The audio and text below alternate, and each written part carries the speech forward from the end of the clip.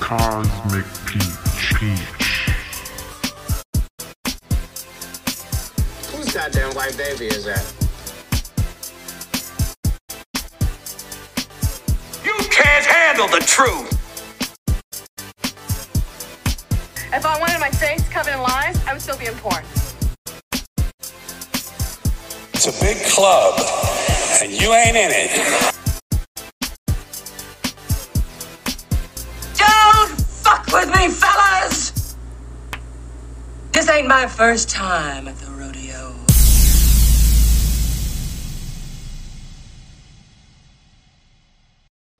Thank you for listening to another episode of Cosmic Peach. I'm Julia, and today we have on the beautiful Whitney Fox, and she's here to blow our minds. She is a medium, spirit animal facilitator, energy healer, and also works with the tarot. I'm so jealous. How are you, Whitney? Hi, Julia. Thanks for having me on your show. Thanks for being here. And I was being honest, I am jealous because I grew up watching Teresa Caputo on like TLC. And I was like, I want to do that. I want to be her so bad. Because she'll just be in the bowling alley, just like bowling with her family. And she'll just start licking her lips. And she'll be like, somebody's grandma's in here. I need to find. She's so cool. But I don't know. So how did you get, like, what was the tingle? What was the feeling? And you're like, okay, I'm drawn to this. I think this is my life path. Well, mostly, like most lives are pretty wide and varied with a certain paths that, you come across and things that connect. And, in my case, it sort of was that. It was a lot of what you could call metaphysical or paranormal experiences when I was young, and then when I was a teenager and young adult and all of that. But we also live in a culture that isn't necessarily kind to facilitating that without being too much of an outsider. So, when those things would happen, I would just kind of bank them in my mind and know that I know what I saw or I know what I experienced, but what do I do with it? And then, as I got older, I became fascinated with reading books about mediumship, well, about anything paranormal, near-death experiences, channeling, aliens, ghosts, and you name it. Like right up my alley. Like all of the insatiable, my ex-husband would say, oh, she loves her spooky stuff, because like that's really, always, and so when I got older, my mom passed away when I was 32, and that was a death that really I had not experienced as close to death before. I'd lost my grandmothers, but my mom and I were tight, and it was a fairly unexpected death. So, with my grief-addled mind, I was searching. Even though I was already open to it, I found through a interesting set of circumstances, I found a legit medium, and that whole thing just was a complete paradigm changer. Just unexplainable events that went on around that, and opened my mind to, the reality of that. And so I would say you might say that my mom taught me to be a medium, Oh, that is so beautiful though, Whitney. And so are you able to contact your mother? So this is, mediumship is such a, it's such a delicate art.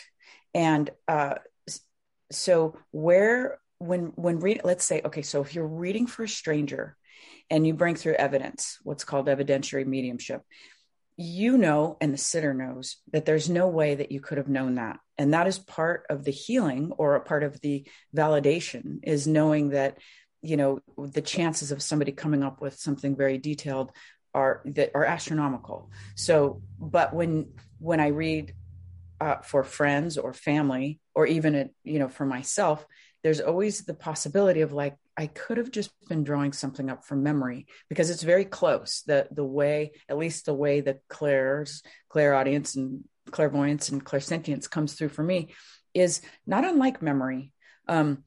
Because it'll be it'll be feelings, it'll be visions, it'll be sounds, but it kind of comes through the third eye, not unlike a memory. Like if I asked you to remember a day at the beach right now, then in your mind, you're somewhat kind of picturing, and feeling, and maybe even hearing some of the sounds, because that's how memory works.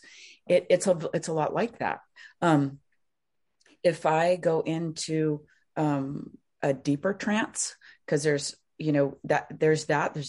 different levels of mediumship, and the deeper trances run a lot more like a movie, and I can even feel and smell things, and so that is a little more validation for me. So that said, there have been many experiences with my mom that I know were her or are her, and she after she passed, I believe she became very good at what's called after death communication.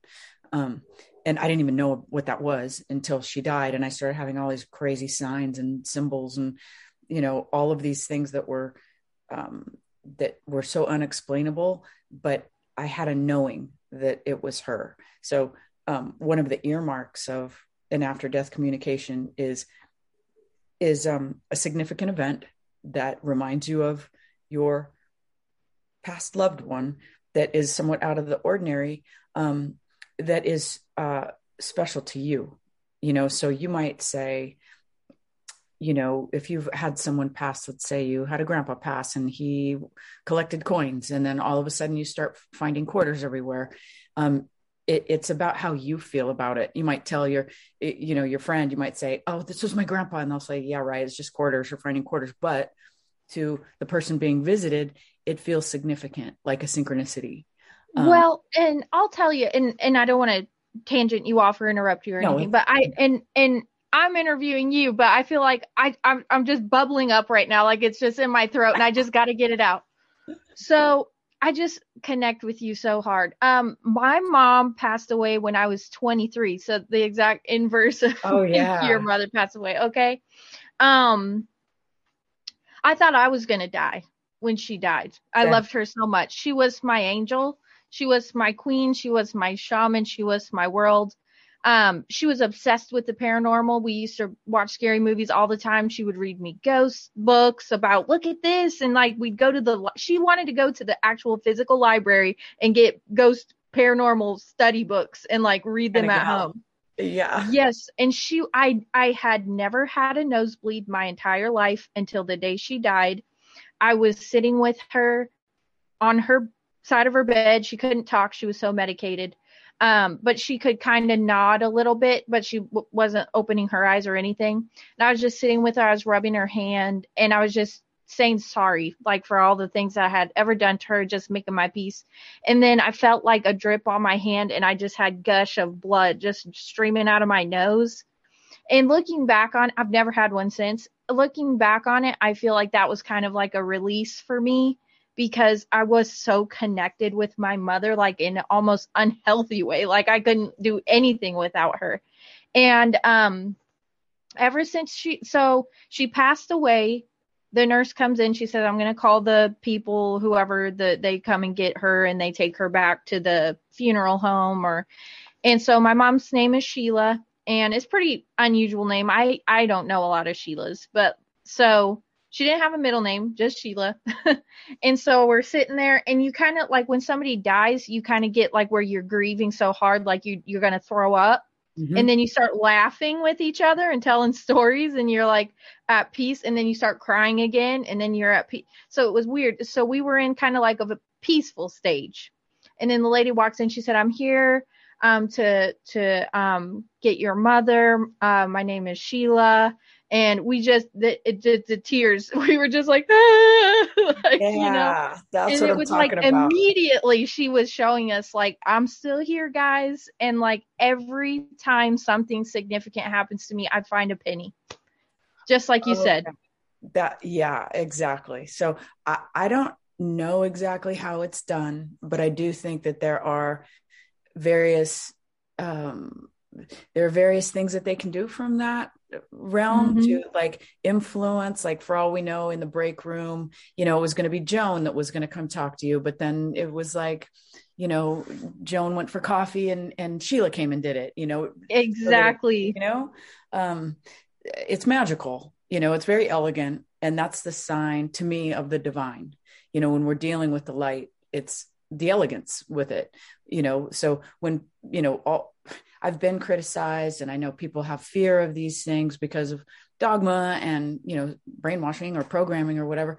But, if it feels of the light, then it is. If it feels of the dark, then it very likely is. And it comes down to a matter of intent. And in this situation, it helps relieve your guilt, your greed, guilt and greed. Where did that come from? Whoa, Freudian. No, it's okay. I knew what you were trying to say, but I did feel guilty. It's funny you say that because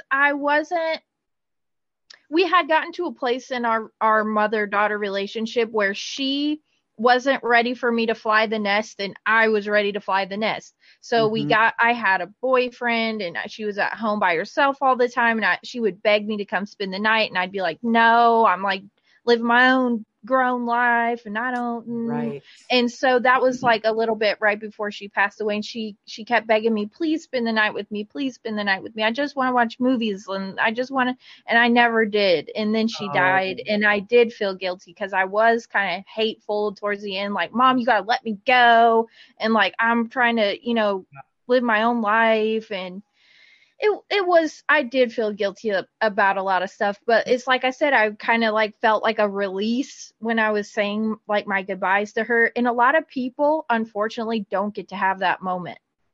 True. Very true. And so it's a blessing, really. Yeah. Blessings.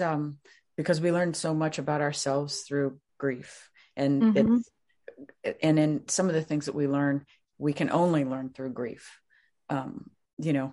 Sometimes, I sort of have a theory that is one of the reasons that we actually do die is to teach.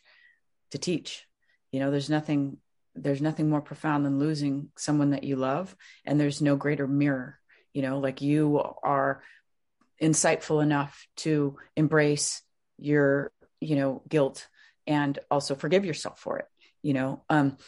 Maybe sometime if you're open to it, perhaps that I could do a reading with you and maybe record it and then decide later if you're going to release it. But I'll release it 100%. I'll do it. I am so open. I would be 1,000% because it's like I said, if there is a ghost on the other side or a spirit or however you'd like to refer to it, that is like, she will talk your ear off, Whitney. She is ready to talk. Like she's into this stuff. She's probably like, I can't believe after this whole time I spent with her in her life, she hasn't tried to contact me. Like she's pissed off. Like, come on, Julie. Maybe the time wasn't right. So let's do this. Let's plan that. And so there's two things. One, like the Long Island medium, that's who you referenced before. I feel I need permission from the person, the sitter, before I even attempt to sort of reach that zone. So I don't necessarily go around and do that, or do you want a reading, but I just know that you're open to it. But at the same time, I think it's such a sacred and personal thing. So, with your permission, we could do that sometime. And then if we're going to try and reach your mom, don't tell me anything else about her, because these things that I know and based on kind of how you are, I can only imagine. She sounds like someone that I'd like very much, You would love her.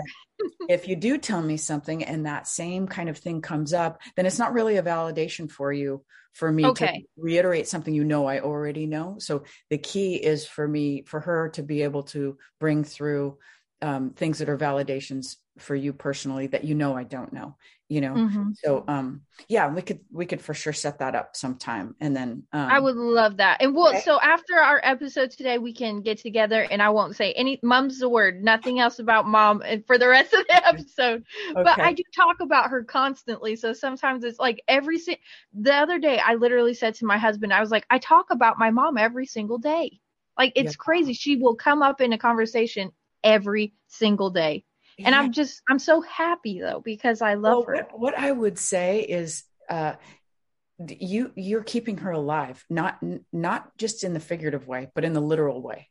She's helping live through you. You're keeping her, not just her memory alive, her person. So I would say she's probably very much around you. And what I have learned is, on that side where they're at, they experience in, sort of all dimensions. They can be here, they can be there. There's no physical limits and mental or spiritual limits. They can, they're experiencing the universe and the all there is from an unexplainable, in the English language, place. We don't have words for it. So, and it's a very profound place, and where what their goal is, their singular goal is love. So if it'll bring healing, if it'll bring grace, if it'll bring faith, if it'll bring forgiveness, then they'll come through.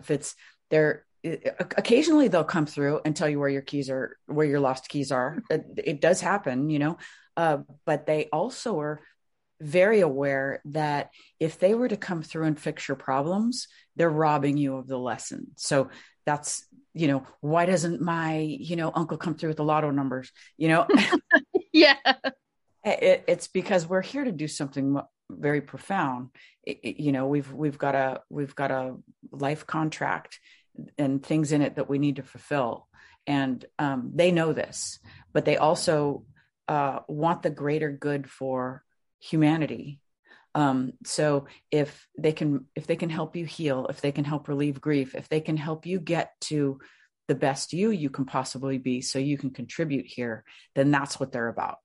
Contribute in all of our various ways that we contribute to the light, and a lot of times people want to know, am I going to meet a man? Or, oh yeah.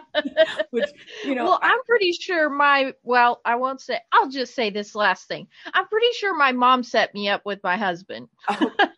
So we do that kind of thing. I really do. I'm pretty sure, because I met him like 3 weeks after she died. Okay. And I was going through a terrible time. Like, nobody would have wanted to date me. I was a hot mess express. Like, I was in just ruins. And he was like, it don't bother me. He was like, you're still really cool. I still like your person. He was like, you're going to get through it. And I was like,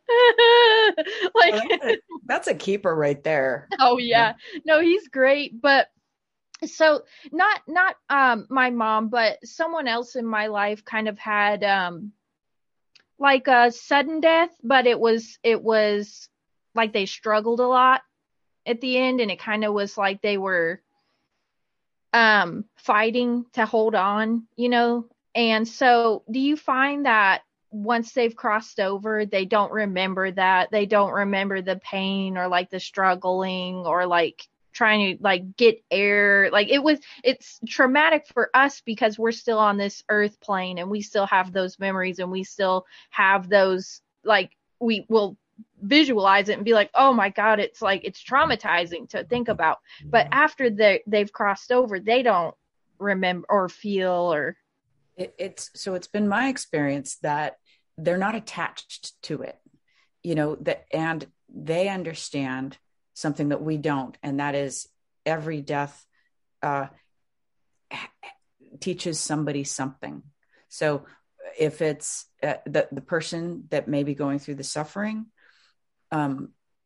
they may need that for a part of their learning journey to take away from this experience. The people watching the suffering, they may need to learn what it is they need to learn from that. Oftentimes it's compassion, patience, and empathy.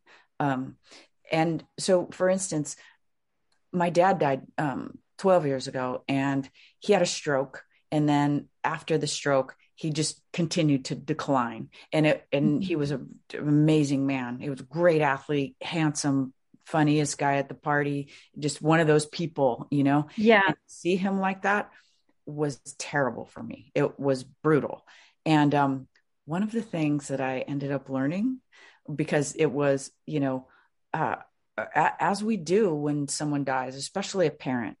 And, this might sound somewhat insensitive, but when someone dies or is in the hospital, has a stroke, the surrounding family or the people surviving have a tendency to make it about themselves. Oh my God, my dad had a stroke, and oh my God, he's going to die. Blah. Mm-hmm. And somewhere in the middle of that, sort of selfish tantrum about, me losing my daddy and all of that stuff, I had this epiphany where I went, why am I making this about me? Like, this is about him. This is about mm-hmm. him ending his journey here. And it was a self-learned lesson, and not everybody does. Some people might dive into a bottle, or they might, continue to be the victim, or, get attention for it, or whatever human beings do. We mm-hmm. all do stuff like that. And it's unconscious or subconscious or whatever. But I was given the gift of understanding that it was really now my job to guide him through this last days of his life. And so, just a funny sidebar, nothing mediumistic or paranormal about this, but, he was 86. He had a good run, and he had told me, I never want to be in one of those nursing facilities. So don't ever let that happen. Do whatever you got to do to not let that happen, when he was younger. And sure enough, because of the stroke and the way the medical industry takes over, and the white coats and the clipboards and everything, he was in a nursing facility. And I came in and I saw him in a bank of old men who were all drooling on themselves. Mm. And I went, not on my fucking watch. And so I told my sister, I go, you run interference, I'm getting daddy out of here. And we were like Thelma and Louise. I got his wheelchair and I took him out to my car, and his butt flying in the wind in his thing. And I drove away from there, And so there was that, like, I know on some level he knew that I was honoring his wishes. And that was, I learned a lot from that, like all the way around. It had to be a stroke. It had to be like that, because there was humor. There was me standing up to the medical system that was, like mm-hmm. billing me for everything and trying to give me the runaround. And I knew he was dying. He knew he was dying. And if he had had a peaceful death and just went to sleep, had a stroke and died in his sleep or something, it was terrible to go through. But I learned all that. And he did that for me, and I did that for him. I guided him through the end. I was like, you're not going to die. Like, you're not dying in this miserable place. You're dying mm-hmm. where you're comfortable. And that's exactly how it went. And one thing that did happen that was seemingly, you could call in the paranormal realm, is the night before I called in a hospice, and he was in his place and in his bed, and he sat up in his bed, and I was knee to knee with him. I was sitting on this heating grate, and he looked at me in the face, and he had some tremors and stuff, but he looked me in the eye. I knew he was aware of who I was and all of that. And then he looked over next to me, like someone was sitting next to me, and he got the biggest smile on his face and started shaking his head, nodding his head. Mm-hmm. And like he was talking to who I felt was his mother. I was already having some mediumistic stuff, not taking it too seriously, but I felt her there.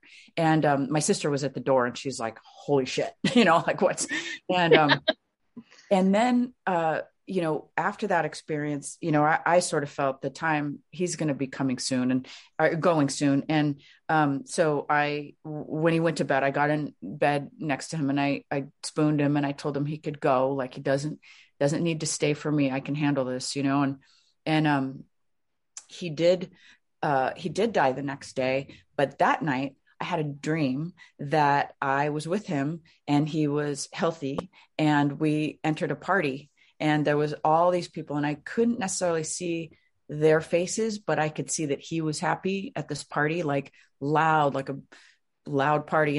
And then they wouldn't let me all the way in, and so I woke up and I was like, wow, like, I mean, and it wasn't mean, like, no, you're not. It was just more like, no, it's like he's going all the way on. He's joining the party, and you're just getting to observe him join the party. Yeah. Or like I walked him to the door. I walked him to the party. So, like I said, to just reiterate the point before, if you are conscious through the death of your loved one, I think that we can be a guide on this side for them if we don't get too hung up in our own shit about what our loss is going to be. Because believe me, it was a huge loss. Losing that man was brutal. Losing, my mother, just like you said, I was ruined for both of them, and so, just talking about my dad's death, I might as well, tell you the other interesting thing that happened since we're talking about him. It was about, previous to his death, previous to the stroke, we were working on some money stuff for him. He was a vet, World War II vet. And he was trying to move some money around because he was in in this really nice assisted care facility. It was like it was like a resort, And so the Veterans Administration said, why don't you just write your daughter a check? And then, I can get you approved to get some VA funds for this. Right. So, and it was about an hour away from where I live and about a half an hour where this place was. And he ran out of checks, and cause he was going to write me, to essentially drain his account sort of. And he was out of checks, and I go, Daddy, let's do it next week. We'll just meet here again and we'll come have lunch and we'll just do it next week. He goes, it has to be today. And it was not like him to be like, he was really good with his money. And it was very strange of him to be writing me a ginormous check in the first place, and he's like, it has to be today. And then I forgot that I had a checkbook, a joint checking account with him. And I had it in my car. And so he ended up writing the checks, and he had the stroke about 2 hours later. So, oh my God. Yeah. So, and when I got the call and he couldn't communicate and all of that stuff, and I flew right back up there, I got turned around, got right back in my car, and then spent weeks there. But after he passed, so, I was in, deep grief, as you do, like I said, he was 86, but it doesn't matter when you lose your daddy, like it doesn't matter. It's never enough time. And so, he was an excellent golfer. He was like a scratch golfer, and I played a lot with him when in college and, when I was younger. And when I would go to his house, they lived in Palm Springs. And when it was time to go play golf, he would come wake me up by, coming into the room and grabbing my foot, like wiggling my foot, kind of pinching the end of my foot to wake me up. And sure enough, I was either somewhere within days after he died, I woke up to that. Him. Oh, that had to be like total confirmation for you, though. It was. But the night before, because my mom was so good about bringing through signs, like dozens of them that were undeniable. And I wasn't really necessarily getting much from him, or didn't. I thought I would be onslaughted because we were so tight. And, but then the night before I said, please, anything, just bring me any sign. I'll take it. I'm desperate here. Like, don't leave me hanging, dude, Yeah. And so then I woke up to that, the foot grab, and I, I was shocked. I expected him to be standing there. And so I got up, and my husband was already up, and I like sort of had overslept, and I walk by my husband, good morning, something. Right then the phone rang. Right. And so he picks up the phone, and it was someone looking for me, and they asked for my maiden name, and which he knew, of course. And he goes, someone's asking for your maiden name, and this was right in the morning. I just woke up, no coffee yet, nothing. And he hands me the phone, and it's this woman, and asked me, says, are you, my maiden name? And I said, yeah. And she goes, well, you're your father, like his name, and you're his daughter, correct? And I said, yeah, and I'm already thinking the foot pinch. I'm like, whoa, that would have been enough coincidence as it was. And I go, yeah. And she goes, well, you don't know me, but I worked with your father, and I saw him in the company newsletter that he'd passed.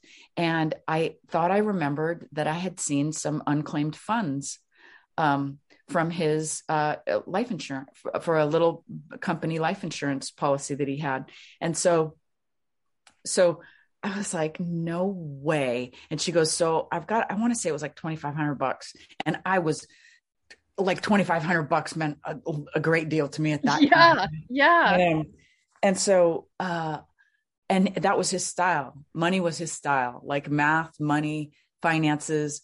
Like it has his calling card on it, 100%. And she goes, well, where can I send the check? And so I was like, it's like, hang on, I'm on my way. I'll pick it up. Yeah, I'll pick it up. So it was like, and it felt obviously extremely significant because of the toe pinch at the inquiry, like bring me a sign. And then also the style, like it was just a style. Oh, like, yeah. Wouldn't have necessarily been my mom's style. My mom's style would be to have a hummingbird follow me around all day, but his style was like, money's where it's at, babe. Like, yeah. And you had to be like totally blissed out though, knowing that he's, yeah. And my ex-husband was a bit of a normie, and so, but even he was like, okay, yeah, like, yeah. Your dad's style, so yeah, anyway. So that's how it worked. Well, it's also one of the things that was like, drew me closer to mediumship. Cause I was like, that's what I was going to ask you. It's like all that happening and like seeing it for yourself kind of, it's like, it changes you into like, all right, if I can see this and I can feel this, I could probably do it for other people. Cause I kind of know where the channel is and I just got to tune into that channel. Good way to put it. So I do think that we all have these abilities. I just don't think everyone is interested in using them or necessarily being in service to others. Right. Like, I agree 100% on that, which is fine. Like everybody's got their role, like the bees in a hive, everyone has their way to contribute, and when I firmly believe if you find that way to contribute and you are in service in whatever little way, it might even just be, something very small that takes 5 minutes a day. With your contribution, the universe repays you tenfold, so that happens to be like one of the ways that I feel like has helped people heal from stuff, so in like a profound way too, because I don't know so it's like, if I woke up tomorrow and like I saw my mom like just out of the like corner of my eye or something, just like, but I wouldn't be scared, you know what I mean? But if I had that, I don't know, that I'd just crawl up in the fetus position and cry all day. Like, it really like hits you somewhere deep inside your soul when you know that person that you loved so much is still around you and knows what's going on with you. Like, it just makes you feel like, okay, I'll be okay because they're okay. And they know I'm okay. You know what I mean? I do know what you mean. And that just knowing that they're existing still, it is oftentimes enough for many people to go, okay, I just can't see them, but I know they're okay. And where it's that unknown, especially for people who align themselves with, say, an atheist or something, that this is all there is. And then it all goes black. And then there's this deep question of, where is that loved one? And some people, I'm not sure that that's necessarily good for the psyche to be. I don't think so. Stuff things, where, I know that there's people that out there probably not listening to your show, but in general, that might say, oh, she's a witch or she's dabbling with something that you open a door, you can't close and all those kind of things. It doesn't really work that way. Like, it can work that way if you're looking for that, if you're calling upon, dark forces and things like that. That's not what this is. It's completely different. So let's say, they know, because they're in such a high vibration place, that they know what would scare us and they don't want to scare us. So that's real. If your mother came and she wanted to make her physical presence known, it would more very likely be a feeling that you would get. It would your vibration would raise and you would feel great love. And that's why the after death communications work so well, is you see a butterfly and you think of your mother and you feel like, oh my God, like I actually kind of feel her with me. And so that's how it works, because they don't want to scare you. They don't want to hurt you. They don't want you afraid. They don't want you, they want you to heal, and they want you and they want you to learn to do things that you raise your own vibration, and they become part of your ancestor tribe, your team. They've got a lot of what I believe, and a lot of mediums believe, and people that have had after death communication and psychedelic travelers that go into the realms of, after death and stuff, they believe that they on the other side have such a vast capacity for expanding their energies, that they can do these things. They can help the material realm from there in a multitude of ways. And this is just one of them, So with that said too, I think I'm now in the process of learning how to sort of differentiate between the vibrations, because I think your grandmother can come through as a guide and come through as a vibration like that. I think we've got free will here. We've got free will there, so I was reading for someone that their grandmother came through as more of like a Native American shaman. And, I didn't understand. I was a little confused. And he essentially said, oh, she would do that. She was very connected to that culture.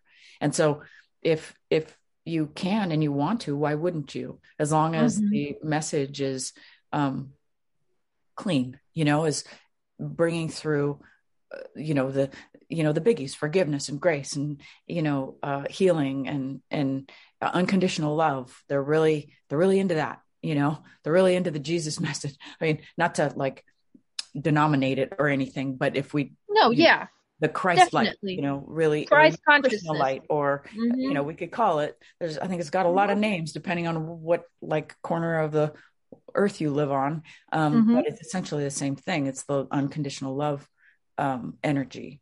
And so and if if there's anybody out there that's like, I'm going to ask my grandma for a message, maybe she'll come through for me, or I'm going to see if I can get a dream. The key is the unconditional love. So if you can generate in your heart that feeling of love, just like calling upon a Patronus, bring into your heart the like most loving energy you can with that intent.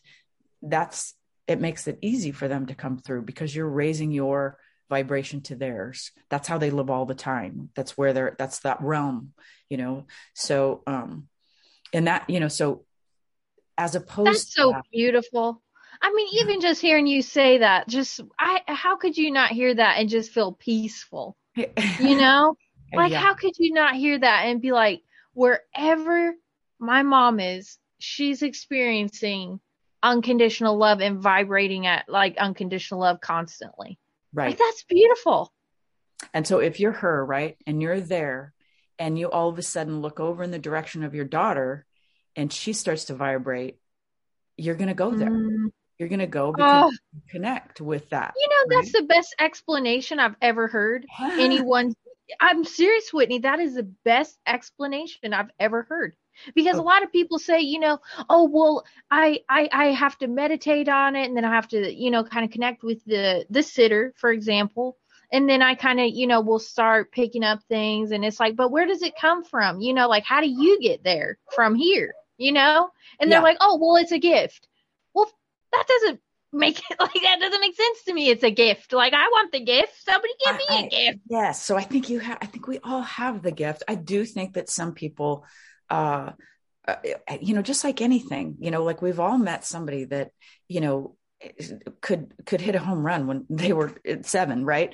Right. And then there's other people that worked hard at it and finally could when they were a senior, or something, like just to make a baseball comparison, so some people are naturals at things. That doesn't necessarily mean that one's better than the other.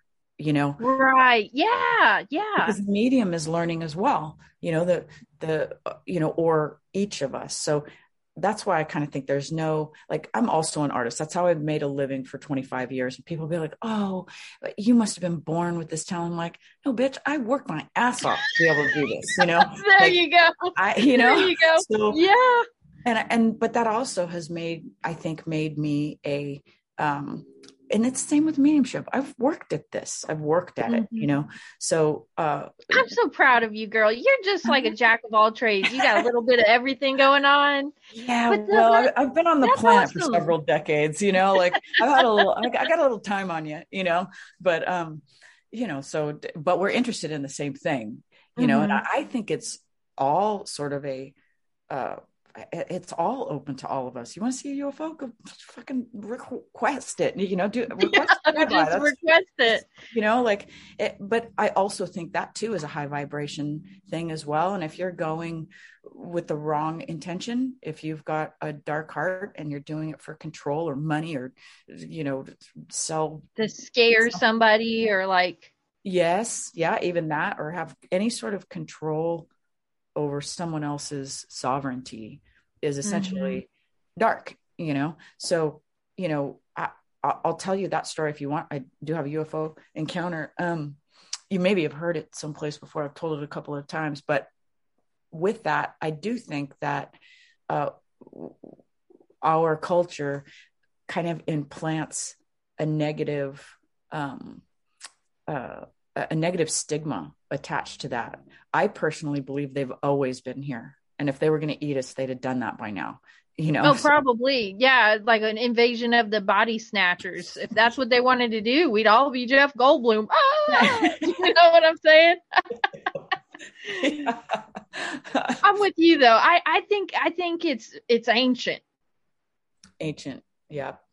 Yeah. Or, if you want to go down that rabbit hole, what is time? Maybe all time is concurrent, we can call it ancient. Right. What is ancient? Like, if time is an illusion, then it's, we're ancient and we're just experiencing this moment as it unfolds, which has already possibly happened. I mean, it's some real stoner talk, but No, what's funny is, so when you were telling the story about getting your dad out of the nursing home, I had bad deja vu, but I just didn't say anything. I was like, I've seen this computer on this desk, which I just bought a couple weeks ago, looking at your face, telling that story. And it just, when you're like, God damn, I've seen this before. And I was like, okay, but I'm not going to say anything because I don't want to creep her out.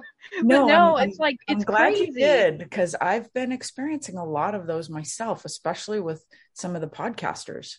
Like, oh, really? Deja vu's in a long term, not that we're as noticeable and prevalent, so I'm glad you said something.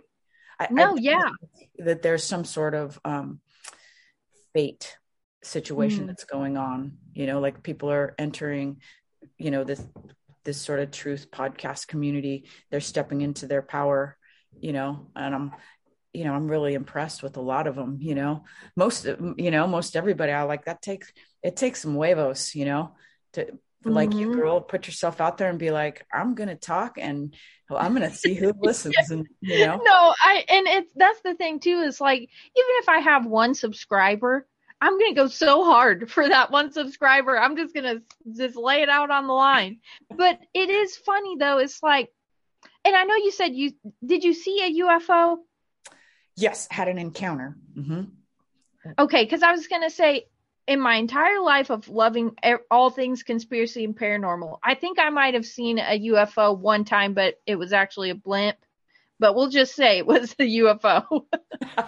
I've always wanted to have like that triangle in the sky moment or something. And you know what I mean? Oh, you saw a triangle. Okay, tell me about that. Okay. It's funny. I think you're psychic, dude. I think like... I might be just suppressing it. Like, no.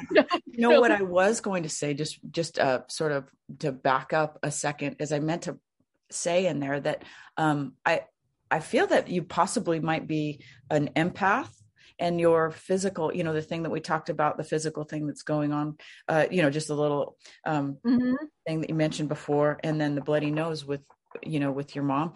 I have heard before of empaths that will manifest physical things because of their empathy. So, if I find, I'll look around for it, but maybe look up on it, because empaths, they can have a hard time. They absorb a lot of people's energies. And then if you're manifesting things, it's a way of your body to process it.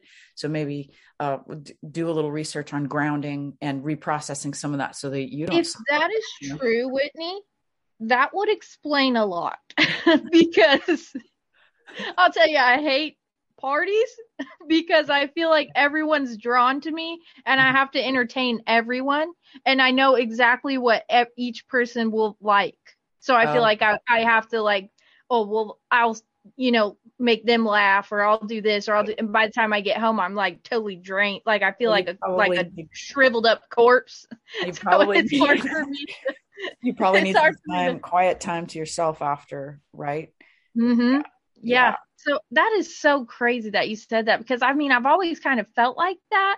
Like, dang, like you ever have a friend that just loves you to death and wants to be with you all the time, and they just think y'all are the best friends ever, but it's like every time I talk to you, I just feel like my soul's been sucked out of my body. You know what I mean? Because it's like I just want to make them happy and smile, and I know what conversations they like, so I kind of play on that, and I'll be their best friend. But in the back of my mind, I'm like, gosh, I get so tired every time I have to be around you. Yeah, interesting. Like especially for empaths, boundaries are very important, especially because I feel like you are taking on this pursuit, and I'm sure you have other pursuits in your personal life, and if you are expending all of your energy on that, then it's drawing you off your path. And I think that this community of podcasters in particular, I think there's a lot of empaths among you. And I think that's why you are a good interviewer, is because you can tune in to the person that you're talking with and draw out interesting things, and go down, like you've done, go down a certain hole because you're feeling it, like, let's go in this direction. Let's hear about the UFO, Ooh, that makes so much sense. I love you. I just love you. I love everything about you. Well, I love you back. I love this interview. Thank you. Yeah. This is probably one of my favorite ones that I've done. I'm going to just be honest with you, because this is my wheelhouse. Paranormal, media. Well, I'm not a medium per se, but I'm so interested in it.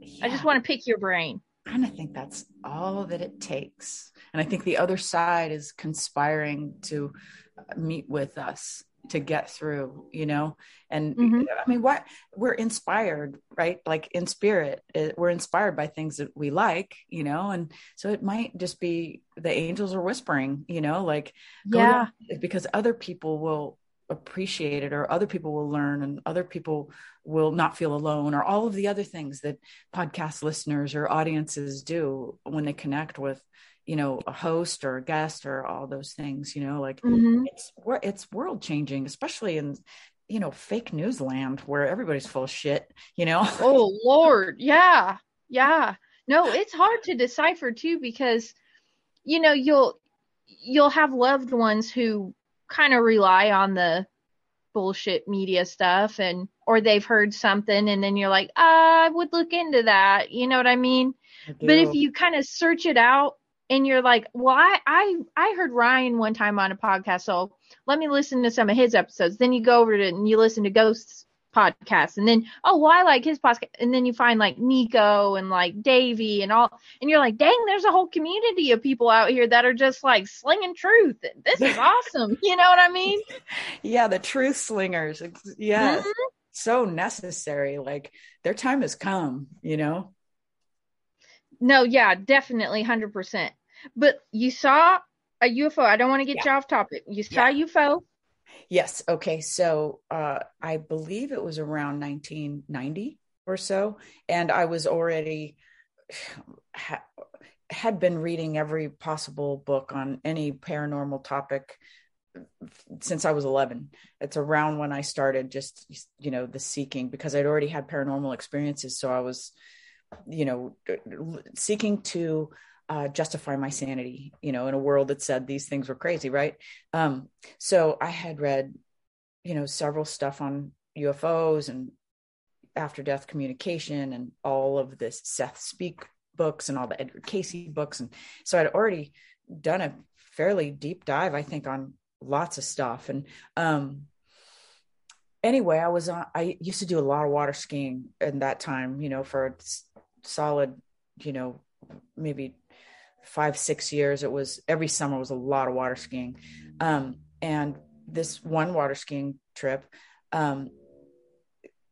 there was a bunch of people. There was probably maybe 25 to 30 people, couple motorhomes, couple boats, the whole shebang. And we had a big day of skiing. And then the next day was, most everybody was hungover. So there wasn't a lot of drinking or anything like that, but there was a good deal amount of skiing. And that was how the day ended. Everyone was knackered and was just, in their motorhomes, in their tents, except for me and 2 other guys. And it wasn't late. It was like everybody was asleep by like 9. And so we were having some hot chocolate and the fire, just watching the rest of the fire. And we started talking about, the sky and things. And somebody brought up UFOs or something. And I had mentioned that I had recently read a book, and I think it was, I've looked for it since, but I think it was a Bud Hopkins book. I think it was something Bud Hopkins had written early. And in it, he had mentioned that you could request a flyby. You go out and look up at the sky and say, I want to see something, and I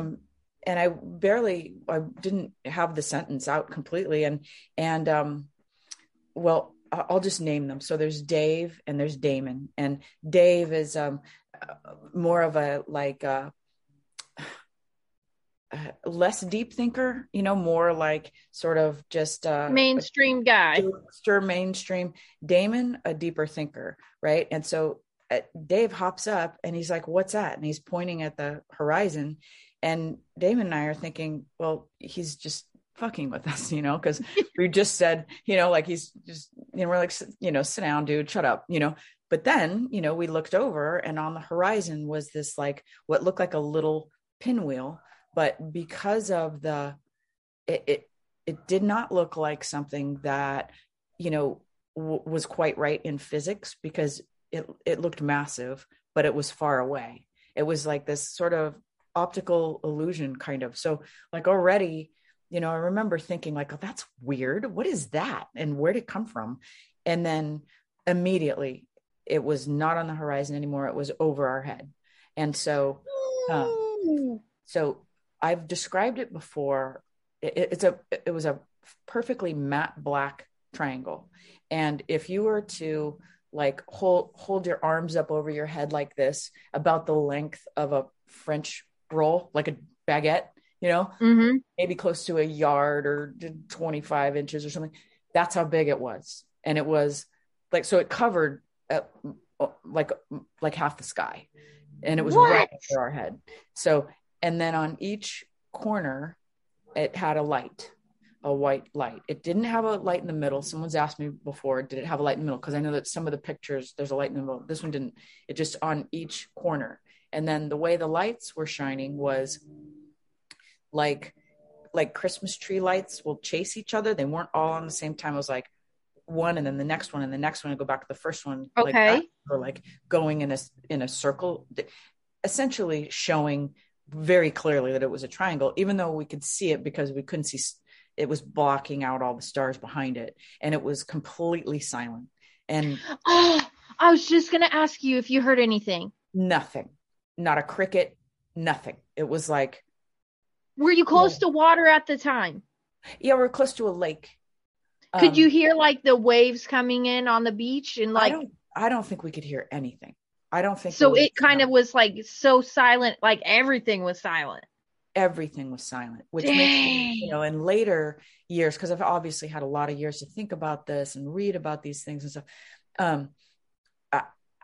On some level, I think that maybe we were not necessarily in the same physical dimension, even though I was standing on the ground and I was looking up at the sky, and we're all three looking at this, witnessing this thing.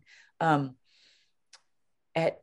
one of the points, I finally said, I can't believe I can't believe my eyes. And Damon said, believe your eyes, we're seeing this. And when he said that, that brought me, I can't speak for them, but it brought me to a little bit more of consciousness, because it was almost like I was a little bit out of my consciousness, I guess. Mm-hmm. So what the craft did, what the thing did was it was facing us slightly at an angle. So when I say it was right over our heads, it was, but it was kind of tilted a little bit, like it was facing us, like it was showing us its belly. And Mm-hmm.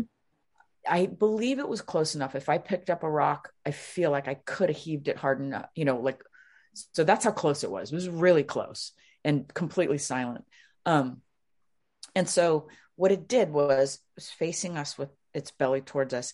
And then it turned on an angle so that we could see how thick it was. And what the chasing lights did then just looked like lights going up and down, because we couldn't see the third light. So it was like, and so the feeling I got then was, it was almost playful. Like I wasn't afraid. And it was like, look what I could do kind of attitude. It was like showing us, like, look at, and then it turned back, and then it was over us again. And it was around, facing us again. And it was around then that Dave took off. He came to like whatever his senses or something. And he took off and started banging on the motorhomes, trying to get other people awake. And so it was as if like that action started to bring me a little bit more into the material realm and stuff. And I noticed what he was doing, but I thought to myself, they're not going to get up. They're not, like, almost like they can't hear you, So, and they didn't. Nobody stirred. Like you would think 25 people at this thing, somebody would have heard him, because he's yelling and the whole thing. And he came back just, disgruntled, essentially, like pissed that no one, not a single time during this whole thing did I think to get a camera. Did I feel any fear? I felt nothing but just awe. Well, you're awestruck, totally awestruck. And also tiny bit in the back of my mind thinking, what am I going to think of this later? Like, what is actually going on? So then, I couldn't tell you how much time went by. It could have been 20 minutes. It could have been 8 hours. I have no idea. And neither did they when we talked about it later. So anyway, then at a certain point, it just took off. And by take off, I mean, it like blinked out and blinked on again at the horizon. So it's not like we saw it speed away. It just was like, dang. There. But I knew that thing that was on the horizon was the thing that was here. And so for sure, I've thought if there was any inhabitants in that, with our sort of physics, there's no way that they survived that, like whatever that was. No way. And so, and I sort of was giving some of that thought as I was getting in my tent, but not like hardcore, sort of just like, like I was just kind of musing about it. But I was very content. I was very happy. I was not afraid. I was like, oh, I'm going to sleep good, and I laid in my tent for a while, just going, wow, like that's my life just changed. No, I'll never see anything the same again, and you can't, because you have to acknowledge the experience. Right. And I feel the other two were not necessarily paranormal seekers. So in some way, I feel like whatever my intent was in the past sort of maybe drew it there. Mm-hmm. However, since then, I've had lots of other experiences that I feel like has shown me that there is something about time that, like, we're in the matrix. And when you step out of the matrix, time is not what we think it is. That's what I feel like I've seen in many psychedelic journeys, and also other dreams and lucid dreams and things like that. And involving, these people, whoever they are, who they are. And I've had a lifetime of questioning why that happened. And I feel like the older I get, I'm understanding why that happened, to teach me, and to help bring some of this I don't know, what should we call it? Like new science, like Well, or it's ancient science or being ancient brought back. right. Yeah. Yeah. Yeah. Depending on how you want what verbiage or what, Mhm. like what kind of, because language is important too. Like Oh even, yeah. even language itself, it takes time to say it, the beginning of the word, the Mhm. middle of the word, the end of the word, at first there was the word, right? So Yes. time, so in any case, went to sleep, slept like a rock, and woke up late. And so water skiing, it's like the good waters at sunrise, right? And so miss the good water and Mhm. and also miss breakfast. And so got out of my tent. They're just getting up as well. Got eye contact with them, had zero desire to talk about it, had zero desire to tell anybody about it. Nothing. I was just like, pancakes, and neither did they. They just nothing. And so, but we did end up, it was at least 6 months later that, but even though we were friends, we saw each other a lot. None of us had the desire for about 6 months. And then when we did have the desire, we really, really talked about it, had the same experience. We just had different takeaways from it. Dave became very afraid. He kind of went down a very terrible path with drugs, and then he became a born again Christian. He thinks it's all demonic and all this stuff.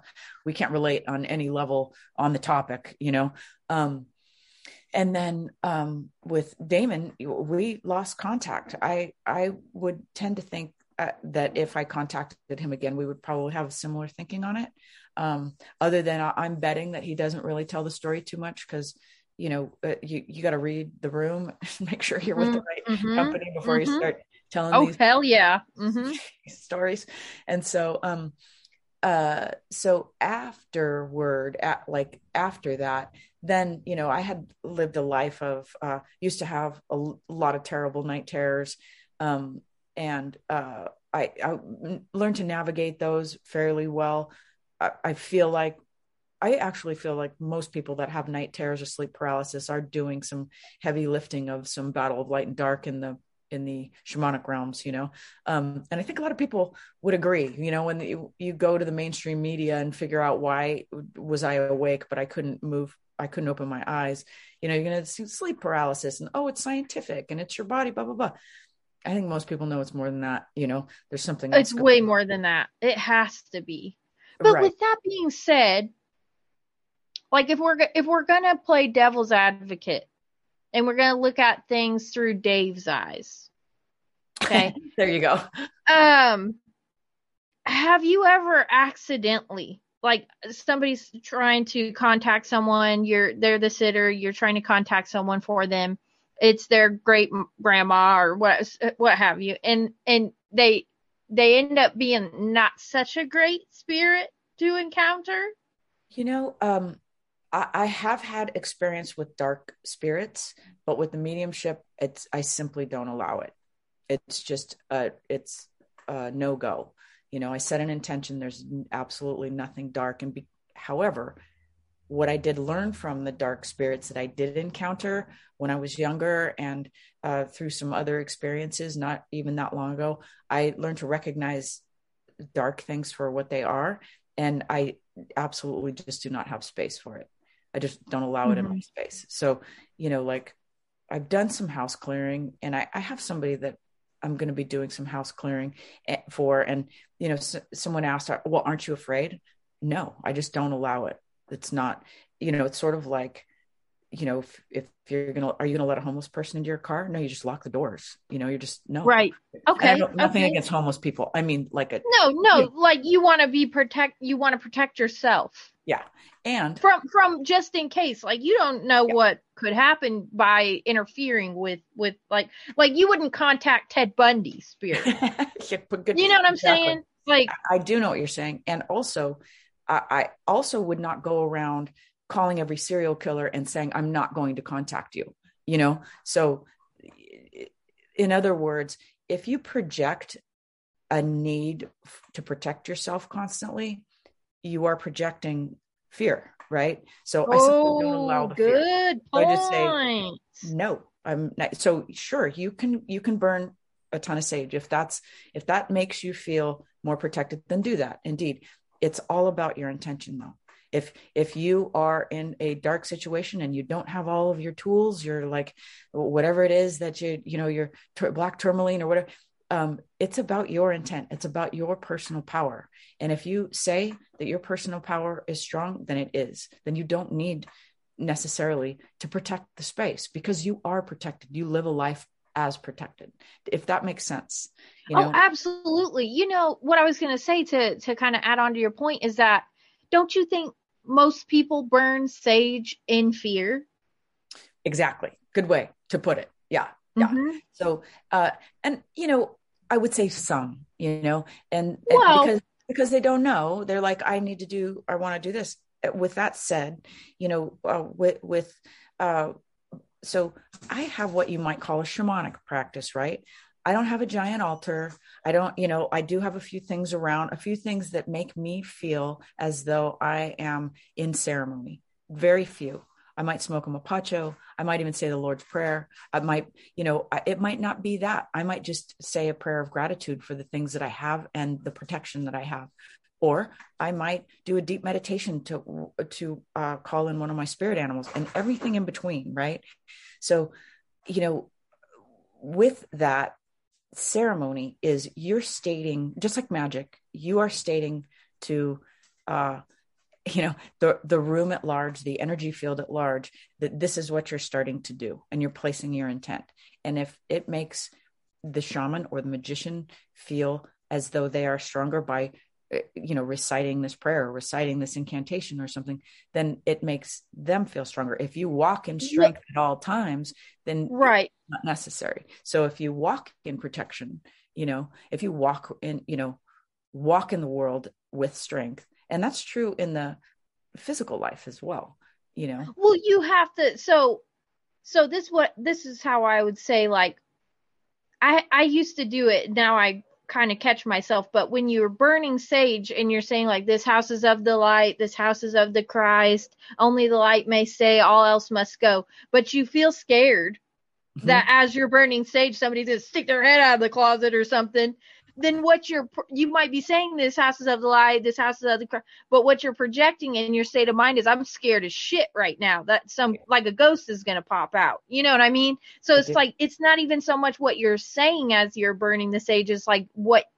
you have internally, what your feeling is, what your state of mind is, and what like you said, your intent, what you're projecting out is like, my house is protected, I'm safe, I'm calm, all is good, all is well, I just feel better if I burn a little sage. But if you're doing it in the state of like, oh my God, I got these demons in my house, I got to get out of here, like, that's not going to work. It never works like that. Which is why sometimes burning sage just exacerbates the problem, and, there's also more to it, because oftentimes the person who is being haunted is projecting this darkness themselves. So there's some of that goes on, and that happens quite a lot. They've got their own electromagnetic energy field that's projecting out and then creating more fear. And, it's complicated. It's almost as if whatever you believe, whatever you can conceive of is possible in terms of the spiritual realm. So if it's a ghost, if it's a friendly ghost, if it's your grandma, or if there's a demon, or if there's a portal, or, like all of the various things. Yeah. Any of them can possibly be true, or is it my teenage son is, he's sexually repressed and he's projecting this or something, Oh, right. Yeah. Like the poltergeist type of situation. Right. Right. So the person, the medium, the shaman, the person who has a practice of dealing with these things. When I said, like walk in power and strength, it comes from a deep place of knowing and confidence. And that does take time. And sometimes that takes many ceremonies for the person, and sometimes it does take a ton of sage, like a gallon of sage to, or like agua florida, you spit, or holy water, it takes a gallon of holy water for that person to step into their own power. But as if you can envision, if anybody is listening and they've got something dark in their house, if you don't believe it, that entity's not going to believe it. That's how two people can live in the same house and the husband's like, no, I never had any experiences in the house. And the wife's like, it was raping me every night. It's like, how can you be in the same bed in the same house and one of you is totally tortured and the other one's fine? Right. I do know. But with that said, because that's a good point, so people are projecting different things into their own reality. Right. But with that said, also, when I had mentioned that I felt like with that UFO experience that we were somewhat not necessarily completely implanted in the same reality as all of our friends sleeping in their motorhome, I think that some of that can happen with hauntings as well. I think that there can be people that are a little bit, in the dreamscape, or sometimes even like my aunt had a poltergeist, and that was one of my earliest experiences with the paranormal. And one of the things that I learned from George, my aunt's poltergeist, was one of the times I was in her house and I was filling a bath, and I turned around to do whatever with my shampoo or something, and I heard the bath filling up, because you do in a bathroom, you kind of have a sense of when it's getting fuller. And then I turned around and it was completely empty, like that. Oh. And I instantly knew that somehow George had done something. So I feel in that case that something happens with our laws of physics, and maybe that's what Bigfoot does. I don't know. Absolutely. All of this sort of thing is where if you're talking to your normie friend, and your normie friend can't even comprise of the possibility that somehow our time space continuum is interrupted by certain forces, then if they're completely grounded in the material, they're not going to even understand that. But if you've experienced it a time or two, if you've had something where you're like, was that a time slip? Was that a deja vu? Was that did I astral travel, or, anything, like a lot of your listeners? Absolutely. Sure, absolutely. Right? And I think that Bigfoot like portals in. Yeah. Right. So that and then portals back out. Like they're coming from somewhere else. You know what I mean? Yeah. And like Mitch Hedberg says, why is he, maybe he's really blurry, the picture. He's just a hairy blob that appears. Yeah. But, so I see the painting behind you is a little baby dog. And it's oh my God, it's a whole rabbit. Yeah, a rabbit. I thought it was a dachshund sitting down there. Do you see like where the leg is? Oh yeah. Yeah. It looked like a little dachshund. But so, are you a dog person then, or just all animals? One of them's whining at me right now. So no, it's okay. Let him whine, because he needs to get it out of his system. That's how my dog is. Oh, but so you have several dogs? I have two greyhounds. Yeah. That's my dream dog. Here, this is Honey. Say hi, Honey. It's kind of dark. I don't know if you can see her. No, I see her. So she's very majestic. They both are very majestic. They're beautiful, beautiful dogs. I've always said if I could get any dog on the planet, I'd get a greyhound, because I feel like they're so majestic and beautiful. I love how skinny they are, and like just their little long noses, and they're just beautiful. And they're actually, I've heard they're good apartment dogs even, because they're real calm and like collected, and they need a lot of exercise. But even though, my female Honey, she will still get up to speed, and like in the backyard, she'll zip around, she'll do these hairpin turns, and she really hauls ass. It's majestic to watch. I love watching them. It's crazy. Them. They get low and they turn into like this machine, like a what is it? Cheetah, Yeah. And they're so muscular. So muscular. And my male broke his foot a couple years ago, so that slowed him down a lot, but he's a beautiful animal. Just a gorgeous dog, but they're funny little personalities. Like they don't bark, like they don't bark at all. My cat will growl when somebody knocks on the door, but the dogs. Oh my God. Yeah. So would you say you identify as a dog? What's your spirit animal? Oh, the fox. That's right. You're a fox. Well, okay. So I'll tell you about the spirit animal stuff and how that kind of came about. So,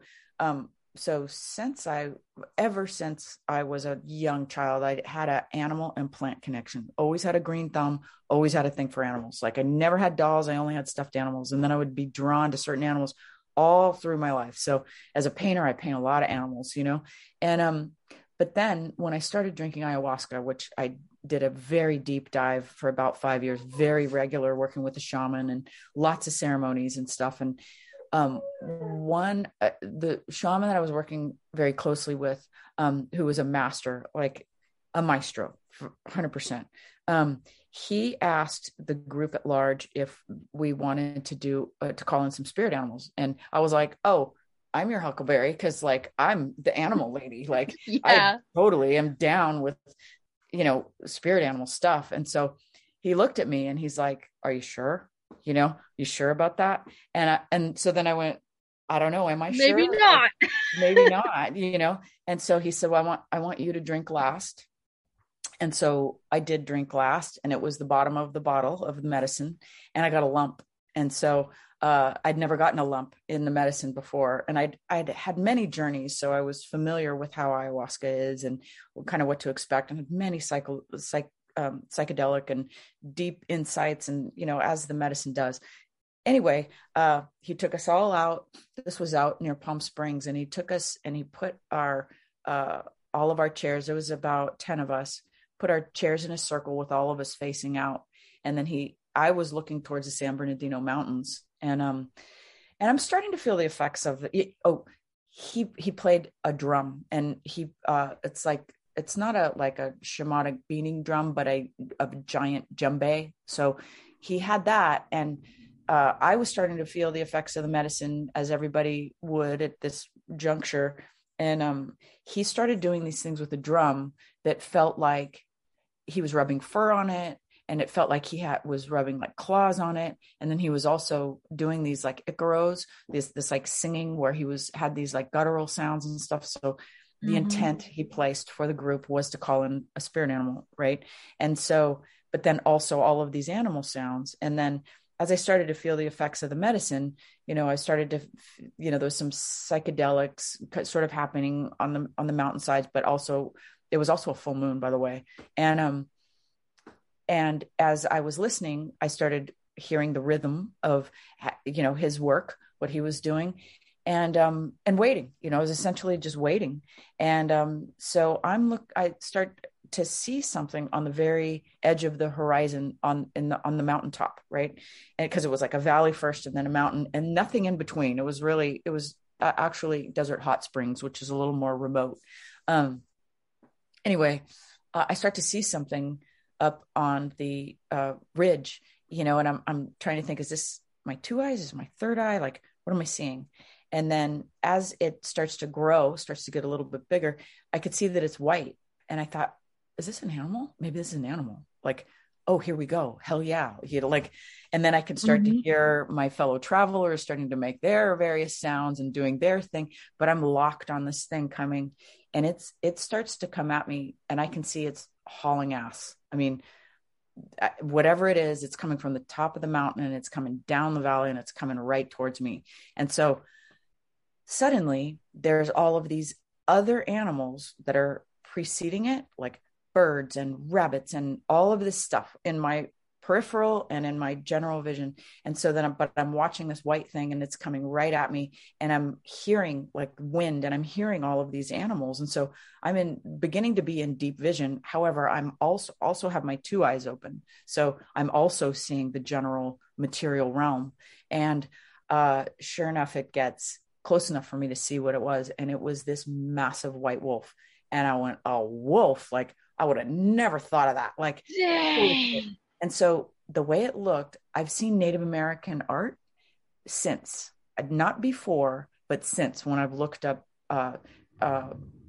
wolf totem, white wolf totem. I've seen, I want to say maybe Navajo art that looked almost exactly what I saw.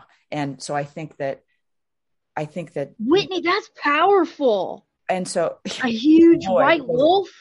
so what it did was it ran right towards me. It was massive and it jumped right over me. So I watched it and it went like that. And I could feel the wind from all of the other animals, because there was like all the animals with it. It came a whole battalion of other animals, and it jumped over my head. And I was like, wow. So, okay, maybe that was bitching, but then I saw it run all the way around the valley. And then it went over my head again. And then I'm watching it. And then this time I'm like, oh, it's not leaving. It's coming. And so at the time I was on what's called a dieta. So I was drinking this Amazonian master plant tea, and for 3 months with a very restricted diet. And, dieta protocol is like communing with one of the other Amazonian plants, as well as weekly ayahuasca. It was like an initiation, right? So I say that because the dieta, it makes you very, very sensitive and open, because your vibration is very high. Like you're barely eating, first of all. And then you're drinking this tea. And then, there's obviously no meat, no alcohol, no milk, no sex, no, like you're just communing with this plant. So pure, really, pure, clean. Clean. Yeah. So it goes around for the third time. And I was like, here it comes. I asked for this. Here it comes. And so it leaped into my chest, and I felt this, what I've later heard described as Kundalini energy. So I had this massive vibration happen throughout my body, just massive. I was on the ground. And so there was facilitators and my shaman helping me. I had a very, very deep night, very deep experience. He had to come and fish me out of the shamanic realms a couple times. Like he had to bring me back, kind of. So it was, talk about an initiation, like it, it's really, but here's the funny thing was, with that experience is I went through the rest of that 3-day medicine circle. So we drank. There was also a full moon. So the wolf on the full moon, I really got the full werewolf experience, sort of. And I also should say, because there might be people that are listening that are going like, you were possessed by a wolf, or that's very dark, or this is bad mojo or juju or whatever. I also got this thing implanted from me, this other vision from the moon, that the Holy Spirit was also with me, and that the wolf was here for its aim was true, for healing, for teaching, for protection, for all of these things. In my personal life, I was going through a very difficult time with someone that I had to get a restraining order against. And it was a very ugly story. Someone that she had a mental issue, but the wolf was there. That's why the wolf presented itself, was for protection, for all of those things. And so here's the interesting thing is when I came back, because after you drink ayahuasca, like if you have an ayahuasca ceremony at night, you can drive home the next day. It's not like you're out of it, or you can't drive, or, like you're more clear usually than you are on a Tuesday. Right. So, right. It was the day, not the next day, but the day after that I went back, and my husband was not doing this initiation, or did he attend this event, but he knew that it was going to be the deep part of this 3-month dieta and initiation. And anyway, I got out of my car, and I looked at my car, and I was like, what is that? what is that thing? So then I knew that I was somewhat sort of not grounded in this reality yet. And so I thought better to isolate myself than and continue to try and recalibrate. So I locked myself in the garage, and this worried my husband terribly. And in my mind, I was fine. I just needed a little more time. And so he called my shaman, and my shaman came right away. He got me out of the garage and sort of talked me back into the material to some degree. And he just asked me a question. He's like, so you had a very deep spirit animal experience. I've not seen one quite as dramatic as this. And he goes, I just have a question. What do you feel like eating? And I was like, and I was not eating meat at the time.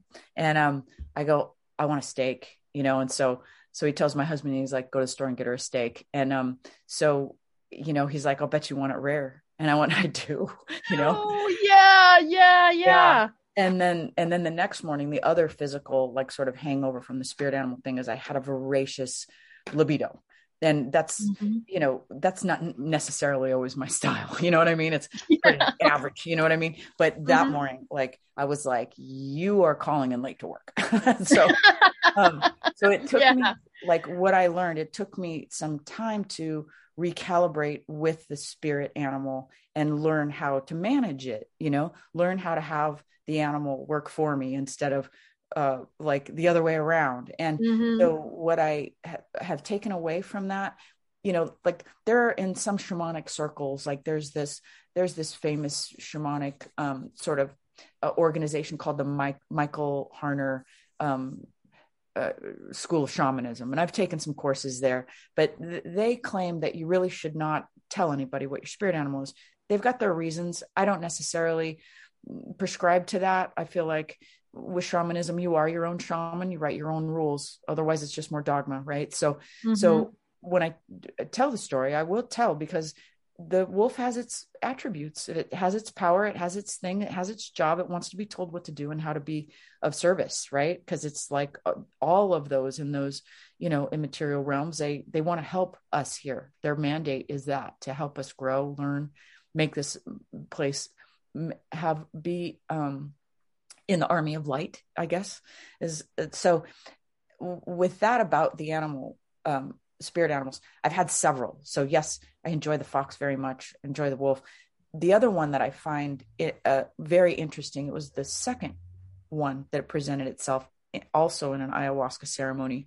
And I'll just tell you this one too, because there's several of them and they all have their kind of jobs, and then also, facilitating others to bring in that sort of power, or guide, or, protection, or because they all have certain things they do for you. Like the next one was the deer presented itself, and it was just the most beautiful vision I've ever had. Just deep shamanic realms, and a deer came in the most psychedelic and gorgeous way, and it entered in a very similar fashion, like through the heart chakra, and and like asked for permission. The deer is very graceful. Was it real gentle? I feel like deers are gentle, and they have I was going through some hormonal stuff, and the deer presented itself to help me heal, and also for creativity.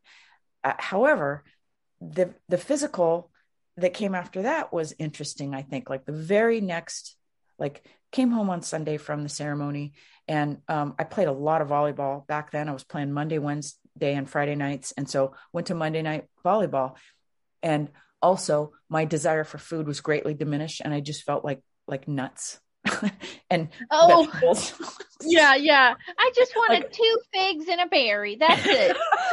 That's totally it.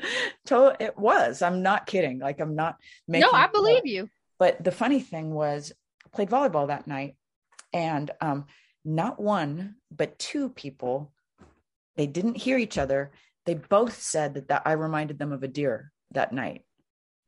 And so wow. I went up to hit, and I guess I looked like a deer leaping or something like that.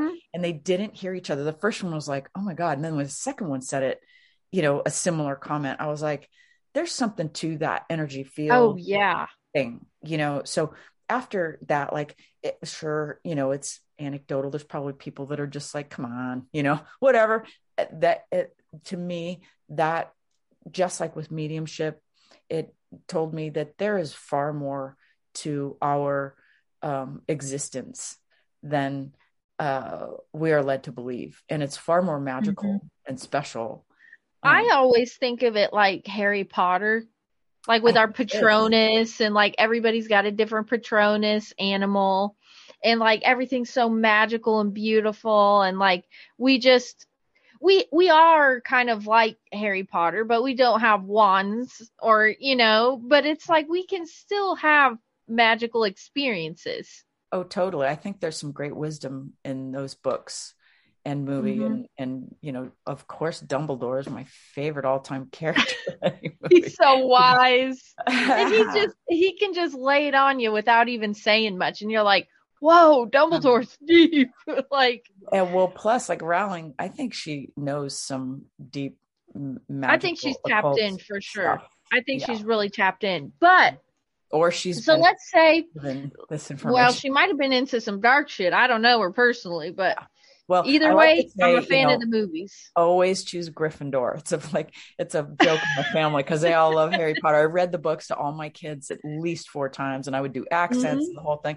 And so I'd always be like, always choose Gryffindor. Because Harry's given a choice in the beginning. He could have chose Slytherin, but he so that's because he placed his intent. He placed his and he has the free will to say, no, I'm a Gryffindor, or like, no, I'm. Well, let's say somebody wants to get in touch with their spirit animal, but they're not going to try ayahuasca or something like that. What are like something like tips for the soccer mom on how they can connect with their spirit animal? Good way to put it. Yeah. Okay. So this is very easy. So when like on my website, it says I'm a facilitator, and I can facilitate that. If you feel like this is not something you can do for yourself, you can 100% do this for yourself. And it might take a little practice, or it might take a few times, but get yourself a shamanic drumming track. There's apps for it. iPhone has one. I want to say it's just called Shamanic Drum Journey or something like that's perfectly fine. All you need is something that is just a rhythmic, sort of bland, repetitive drum, like boom, boom, boom, boom, boom, syncopated. Just so, and what that does, if, with earbuds, with eye shade or not, just privacy, lay down.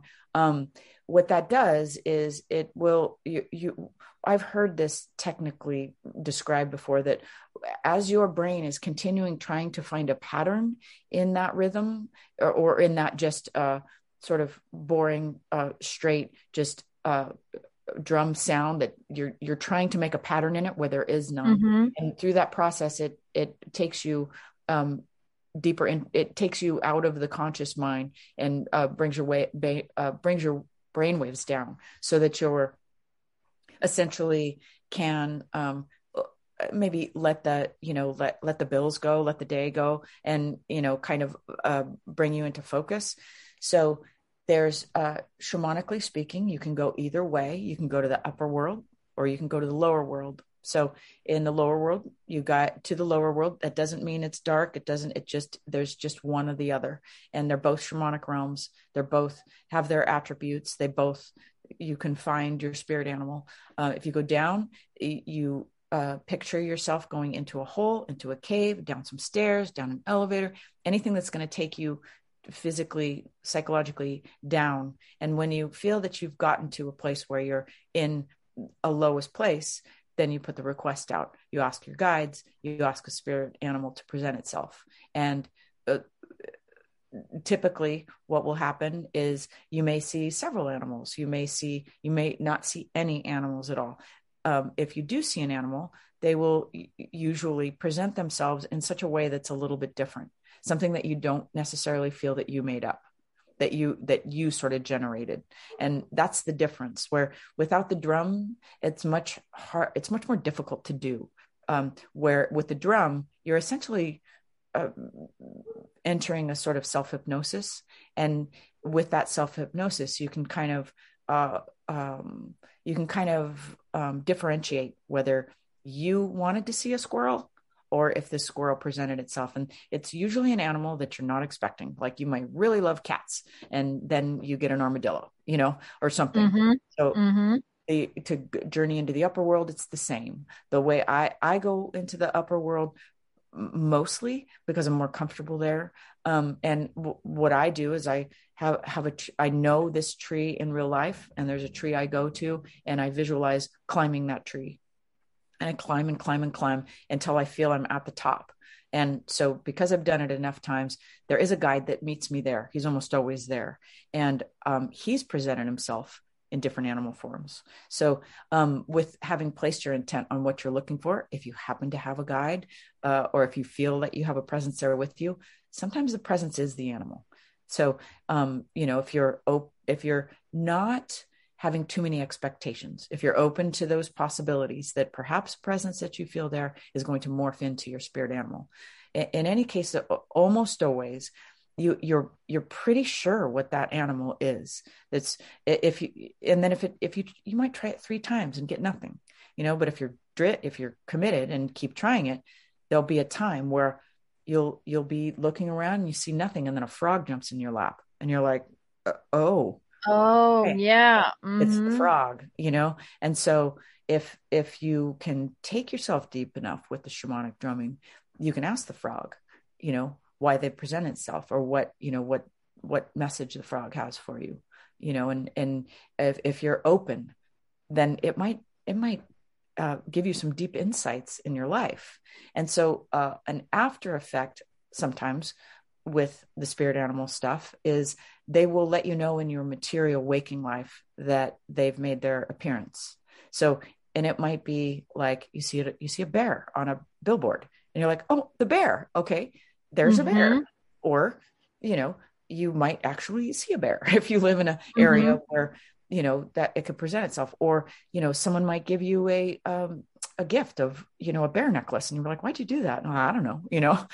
Yeah. Yeah. So, Like the because it's connection.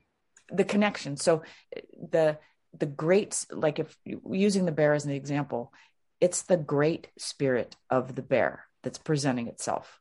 It's not just a random bear that's coming to guide you. It's the great spirit of the bear. And these great spirits, these avatars, these, you know, these energies that are helping to evolve and help the planet, they are teachers, you know. And so what our culture does with trying to sort of disseminate some of this information is you can look it up. You can say, I think my spirit animal is a crow. And then you can look up the crow and what all its attributes are, because I've got a crow that follows me all the time. And, you know, like, I think the shamanic realm is trying to talk to me. It always is. Not everybody has the eyes or ears to listen. Yeah. And that's the whole main thing is like, even if you try a little bit, you can start to see in your life some connections. Totally. And so to go back to our, you know, conversation about walking in your power, those, when you know they exist and are guiding you in your journey, in your job, they bring you power. So that's why shamans will wear antlers, while they'll wear the bear hide, while they'll wear the coyote. They bring with them their tribe, their army, you know, their army of light. It's just like in our culture, our westernized sort of dogmatic culture, that's weird. But for hundreds of thousands of years, you know, the true spiritual practice has been these things, you know, putting the hawk's feather in your hair, going into battle kind of thing, you know. I think that's beautiful. It is beautiful. It really is. It's the true religion, you know. It's you know, and with that said, you know, because people are people with their egos and their agendas and stuff. You know, people are trying to capitalize on that and try and lead and try and impart their will over others. The thing about a shamanic practice is you are your own shaman. You know, you are your own priest. You are your only power. You can learn from other ones. You can learn and see how other people do it. But the second somebody comes in and tells you got to do it any one way, you know, is the second you need to find the door and find a new teacher, you know. And well, yeah, it's kind of like when you're little, you need somebody to tell you how to brush your teeth and wipe your ass and how to put clothes on in the morning and how to drive a car but after you've learned it and you've done it, you're like, okay, well, I don't need you to stand over my shoulder and tell me how to brush my teeth every day. You know what I mean? You got it. You know how to do it now. Right. So you might need a teacher in the beginning, but you eventually will become the teacher to someone else, like your children or to, you know what I mean? So it's like you become that. Totally. Totally agree. And then, you know, there's all kinds of different teachers. You know, like I can't necessarily call myself a shaman because I've got a bunch of other things that I do. Like I've got a Buddhist meditation practice. So do I call myself a Buddhist? No, I practice that because it does other things for me. It teaches me other things. So I think we live in this culture where identity politics. I'm a this and it's better. Yeah. You know, like, so that's where I think you know, what's that? I don't know if you listen to Crow 777, but, you know, like he says, belief is the end of knowing. Like, as soon as you think you believe something and this is the only way, this is the way, then you stop growing, you know, you stop allowing the possibility for change and growth and stuff. So, and I just call it a shamanic practice because I really don't have another name for it. It's the animals, it's the plants, it's the mediumship, it's, it's reading, I think a lot of the truth people, and you probably do the same thing. Well, I know you do, because you said when you see a penny, every time you have a thought, you see a penny, that's a shamanic practice right there. You're reading the signs around you, or you come across a sign that says dead end. You're like, is that literal or figurative? I'm going to we read the world around, we read the signs around us. So that's where I become very conspiratorial, because I think that our medias, all of the medias and all of the controlling, whatever we want to call parasite class, they're trying to keep us from finding out this knowledge that we don't. Well, and they're doing everything that like someone like you and I would focus on, like the light path. But they're doing all the same things we're doing, except in a dark way. All the symbolisms in the movies and all the subconscious, and you don't even realize what you saw, or you don't even realize that's something dark. And then somebody like, I don't know if you listen to New York Patriot, but he's like, oh, did you watch this movie? Here's this, here's this, here's this, here's this. Yeah. And you're like, oh my God. Totally. It's a demonic movie. Yeah. So, and that that is parasitic. And so invading anybody's sovereignty, I think that's what evil is. Anything that is counter to nature and invades someone else's sovereignty, that's Antichrist, So, right. And it's everywhere, especially the last couple of years, but, that's why I think. Well, I mean, we've been inundated by it, but I'm so glad we think alike. And I'm so glad that I found you and you agreed to come on. For sure. I really enjoyed this. Oh, me too. Let's say somebody wants to contact you. They want to do spirit animal, or, get in touch with their loved one, something like that. Where should they go? Should they find you on Instagram, your website? Either. So I have a website. It's whitneyfoxmedium.com. And there's, a list of the various services and stuff. And for sure, the mediumship I can do over Zoom, very easy. And I can do the others, because I do have a history of Reiki master practice, and the spirit animal facilitation. I really do like to do those in person, though. It's just, I don't know why. It's a personal vibration thing, and I live in Los Angeles. So if that happened to be a thing, I can certainly do things like that in person, or even like house clearing or something like that in the general Southern California area.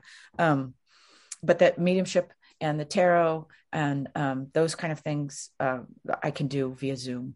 And my Instagram is at tricksterfox7. So I would love to hear from anybody, just to have some feedback or say, hey, that kind of thing. So. And now for the honorary question, madam. What is your favorite scary movie? Oh, favorite scary movie. If you even have one. Gosh, very favorite. Wow. I know it's hard to pick one. It is. God. Okay.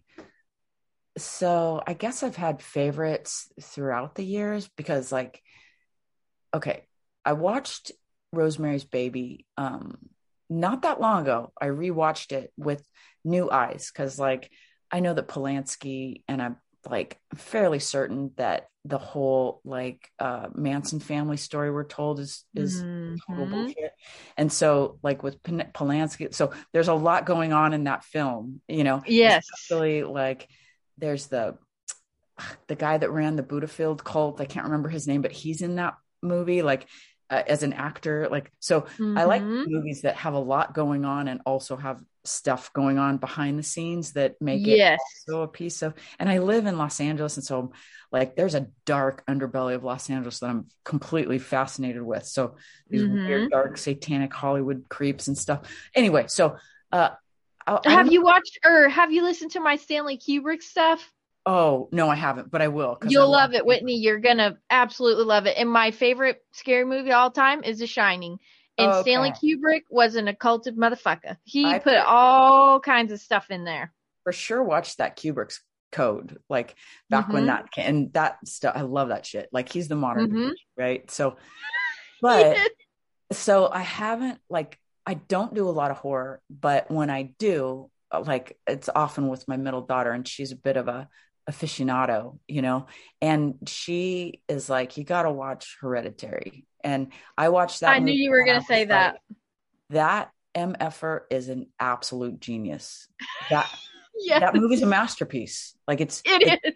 I mean, every shot is a painting, and every like nuance is just so like fuck the Oscars. Like that, the fact that, you know, that is just classified as horror and not an actual masterpiece. You know, like I did see Midsommar, but I wasn't. I mean, Midsommar was disturbing as hell, but Hereditary was like off the chain, you know. Like it was badass. I had to say, you know, a current favorite, you know, and I, you know, for the most part, since I started drinking ayahuasca and stuff, it's really hard to scare me. Like I don't get a jump scare much and stuff. But I was watching it with her, and I was like, you know, I had to get up and walk around the couch a couple times. I was like, okay, let me just take one lap around the couch, and then my mom might need a glass of Chardonnay on this one. You know? I watched it with my husband and my father-in-law, and they were just the whole time, and I was like, no, yeah, this is awesome. I loved it. Ari Aster, whoa, dude, way to get down, you know. So yeah, that's my answer. No, that is a really good one. That was a really good one. I'm glad you brought that up, because I hadn't watched it in a while, and then I saw it on like HBO or something, and I was like, I can't watch it by myself. Yeah, no. Point blank. It's not fun. Not fun to watch alone. But also one like to like pick it apart, you know, scene by scene. There's so many Easter eggs in there, you know. Like, you know, if you watch closely enough, you know what's going to actually happen, you know, with the piano string and all that. No spoilers, but yeah, so good. So good. And with okay, no spoilers. If you haven't seen it, go see it and see it with someone else. Don't go by yourself. Yeah. Don't go over to the couch with a glass of wine and think you're going to be okay watching it alone. And we all know the scene. I mean, everybody that's seen it knows the scene where it turns real quick. You know, oh, yes, the movie. Oh, it's just okay. Acting's good, story's good. What the actual fuck?